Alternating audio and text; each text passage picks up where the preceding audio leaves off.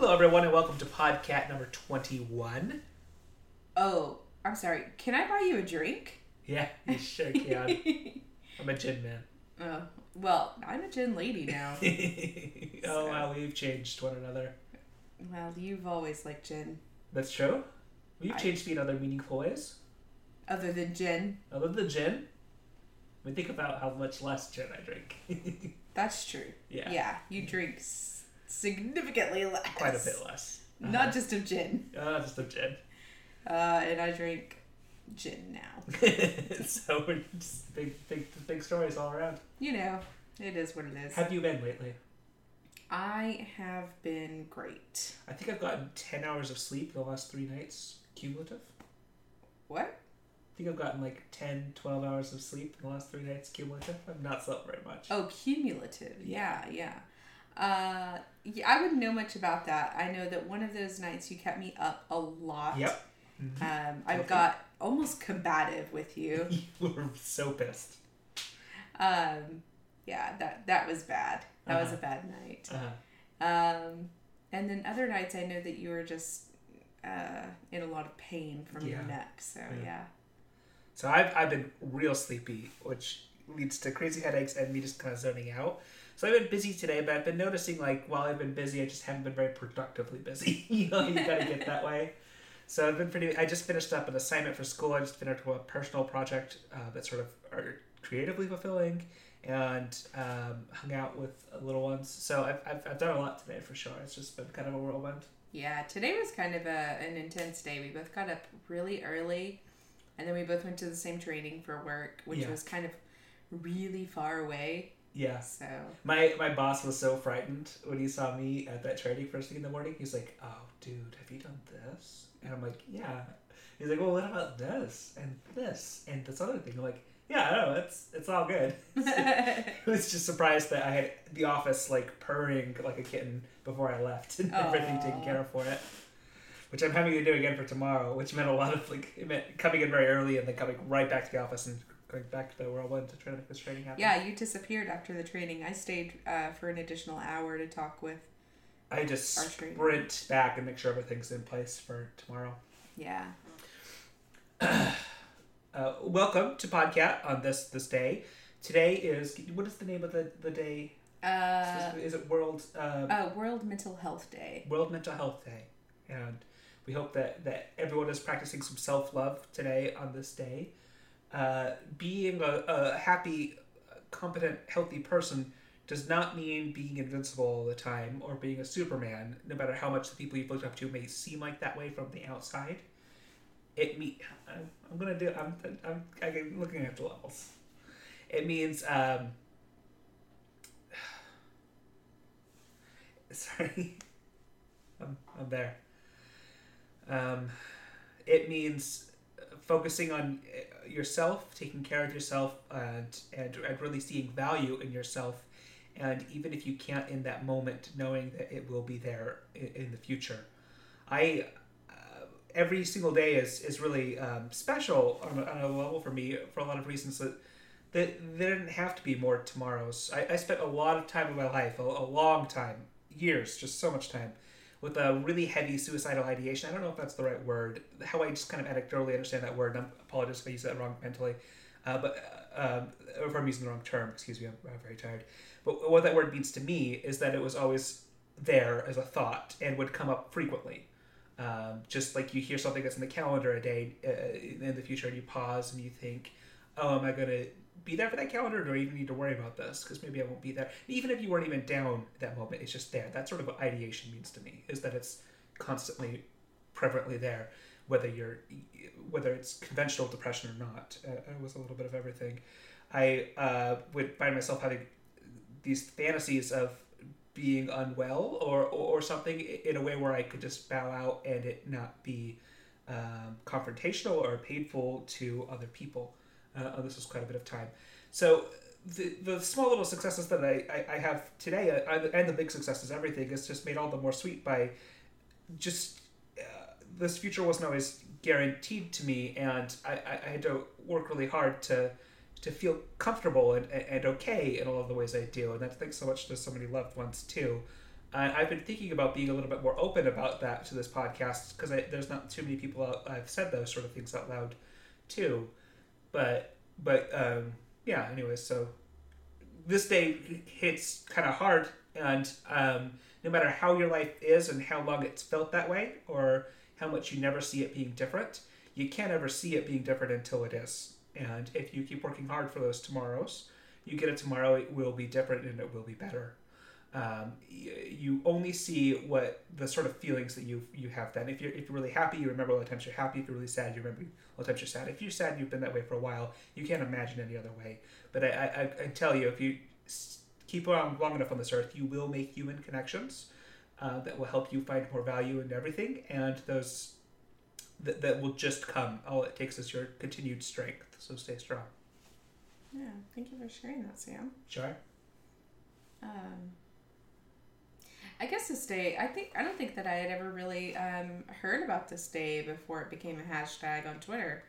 So, I don't know, it was really interesting. Today I was looking through my feed and seeing this hashtag several times, and one of my good friends did a series of tweets about just a really hard time that she went through with some roommate struggles and just life in general kind of being shitty and not, seeing a way out of that. And so, I don't know, it really reminded me of, I guess of what I'm thankful for, in that I no longer live with my family that thinks I'm crazy for expressing that I need help. When I was a teenager, I had really terrible insomnia. I would just stay up for days and days on end. And I remember saying, like, I think I need to get help, it's not normal. And all I heard was just like, oh, that's really stupid. If you knew it was good for you, you'd go to bed. And I just couldn't. And it started this cycle of anxiety attacks and just a general feeling of unwellness. And I've dealt with anxiety for most of my life. There's just when you come from a background of seeing spousal abuse on a regular basis, and not knowing whether or not your parents can afford to feed you and house you and keep the utilities on, there's just a part of you that is completely anxious all the time. And it took me decades to get to a point where I could feel better about that, and not have to be so upset about it. I think that you and I had seen that that kind of rear its head for one of the first times in a very long time for me. But Sam and I both, we split bills all of the time. Sam has always, carried his weight. I mean, like the first week that he was here, I was like, no, just chillax, find a job, do something you like. He was like, nope, gonna do whatever I can. And he was very proactive about, just having a job and contributing. And but we were both just really busy, and he was working several jobs. And I don't remember which one of us, but one of us had forgotten to pay a water bill, and our water was cut off for one whole day. And it was not a big deal. It was one of those things where it was like $20, and we were like, oh shit, it's just something that we forgot, And I remember just like feeling that same horrific feeling that I felt like as a kid, and just all of that anxiousness came up again, and it was really upsetting for me. And it really, I think in a way, helped me so much, because I realized that the situation that we were in was, we messed up and we forgot, and, we got home at 5:30 and the place was already closed. It's not that big of a deal. We knew the very next day we were going to have water. And so we just went to my grandparents' house, spent the night, and, whatever. It wasn't a big deal at all. And, even though I felt like those very horrible memories come back, it was really good for me because I realized, like, as a kid, I didn't know when the water was going to come back on. And in my adult life, it was a mistake that is so easily corrected. Like, I knew, oh, we're going to have water at 8:30 a.m. tomorrow.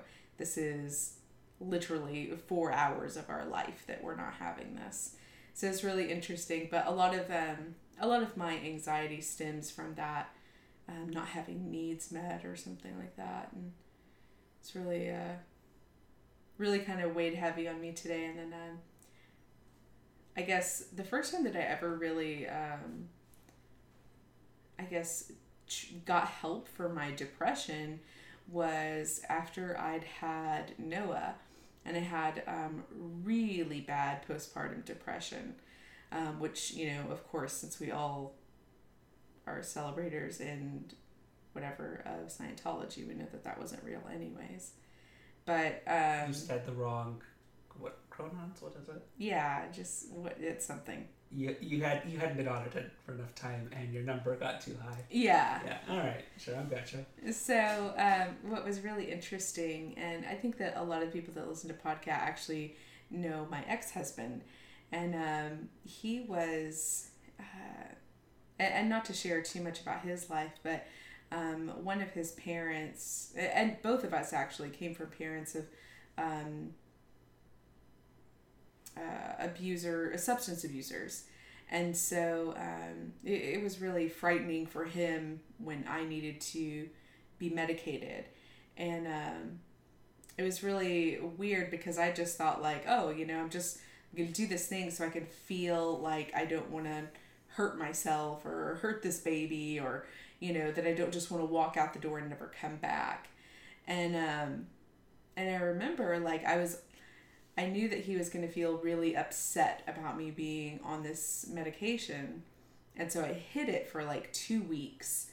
And then I left it out on the counter or something.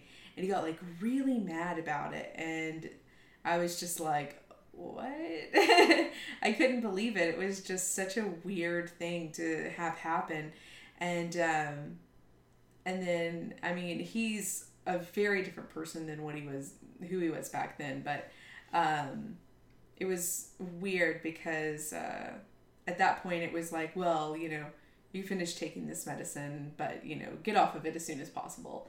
And, and now in retrospect, if someone were to say that to me, I'd be like, fuck you. I'm punching you in the balls right now or something. It would just be so different. But, both of us were just in completely different places, did not know how to handle life in general. So it was really strange. But just that feeling of, even when you're getting help and it not being acceptable to the people that, love you and the people that you love, it is very difficult. And I remember from that interaction that he and I had, a month on that medication was not enough. It was enough to kind of get me to where I felt good, and then that was just gone. And it was really sad and upsetting, and then I didn't get back on medication for several years, and I just always felt like I would feel better if I could just be medicated at some point, because I'd had a taste of what it felt like to not be depressed. And so it was really, really sad. But, eventually we got over that, and I got on medication for depression for quite some time. So. Right on. Thank you for sharing. It's a long story. I'm sorry. No, don't be sorry. I really appreciate you sharing on this important day. Yeah. Yeah, so I don't know. I know a lot of people. I don't think I know anyone that hasn't struggled with depression or anxiety or some other form of mental health issue. So, it's one of those things, like, as a parent, it's so incredibly important to me. Like, I'm like always asking my kids, like, if you're feeling like you're sad and you feel like you can't ever get unsad, you have to tell me. And things like that. And I don't know, I just, it's so strange to me that as a kid I was treated so, I guess, poorly for just feeling like bleh all the time, Yeah, we got a lot of stops to go in the time machine when we build it. Yeah. No, we can't go back in a time machine, because had I not gone through so much stuff, I just don't know that I would be the person that I am today, I know for sure I wouldn't have Noah and Eden. So. Sure. And, yeah. I wouldn't have made a podcast. I wouldn't have met you. Wouldn't have made all these great friends. So. Yeah. So, yeah. If you need medication, get medication. Don't let anybody give you any two ways about it, They will learn to accept and love that. And if they don't, they can get the fuck out. And if you don't feel well and you're not sure when you will, just borrow some of our hope for a while, because we have hope to spare for you. We absolutely believe that if you just continue to stay strong, it will get better. Mm-hmm. Yeah. I'm just a big proponent of, especially when you're medicated, and the meds don't work. That happens so frequently, mm-hmm. or your meds will work for a little bit and then they don't work. Be kind to your body and to your mind and your spirit, and just keep working with it to find that combination of things that makes it better. Just because 1 to 10 rounds of drugs don't do it, work with your doctor and find something that works for you, and don't give up on yourself. So. Is there anything else you want to talk about in this one? I don't know. Is there anything else? Why don't we keep this one succinct and on point for today? Yeah. Love you guys. Hope you guys are well. Thanks for listening.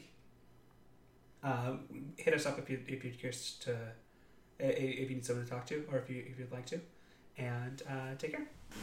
Yeah. That's the sound of a sad cat.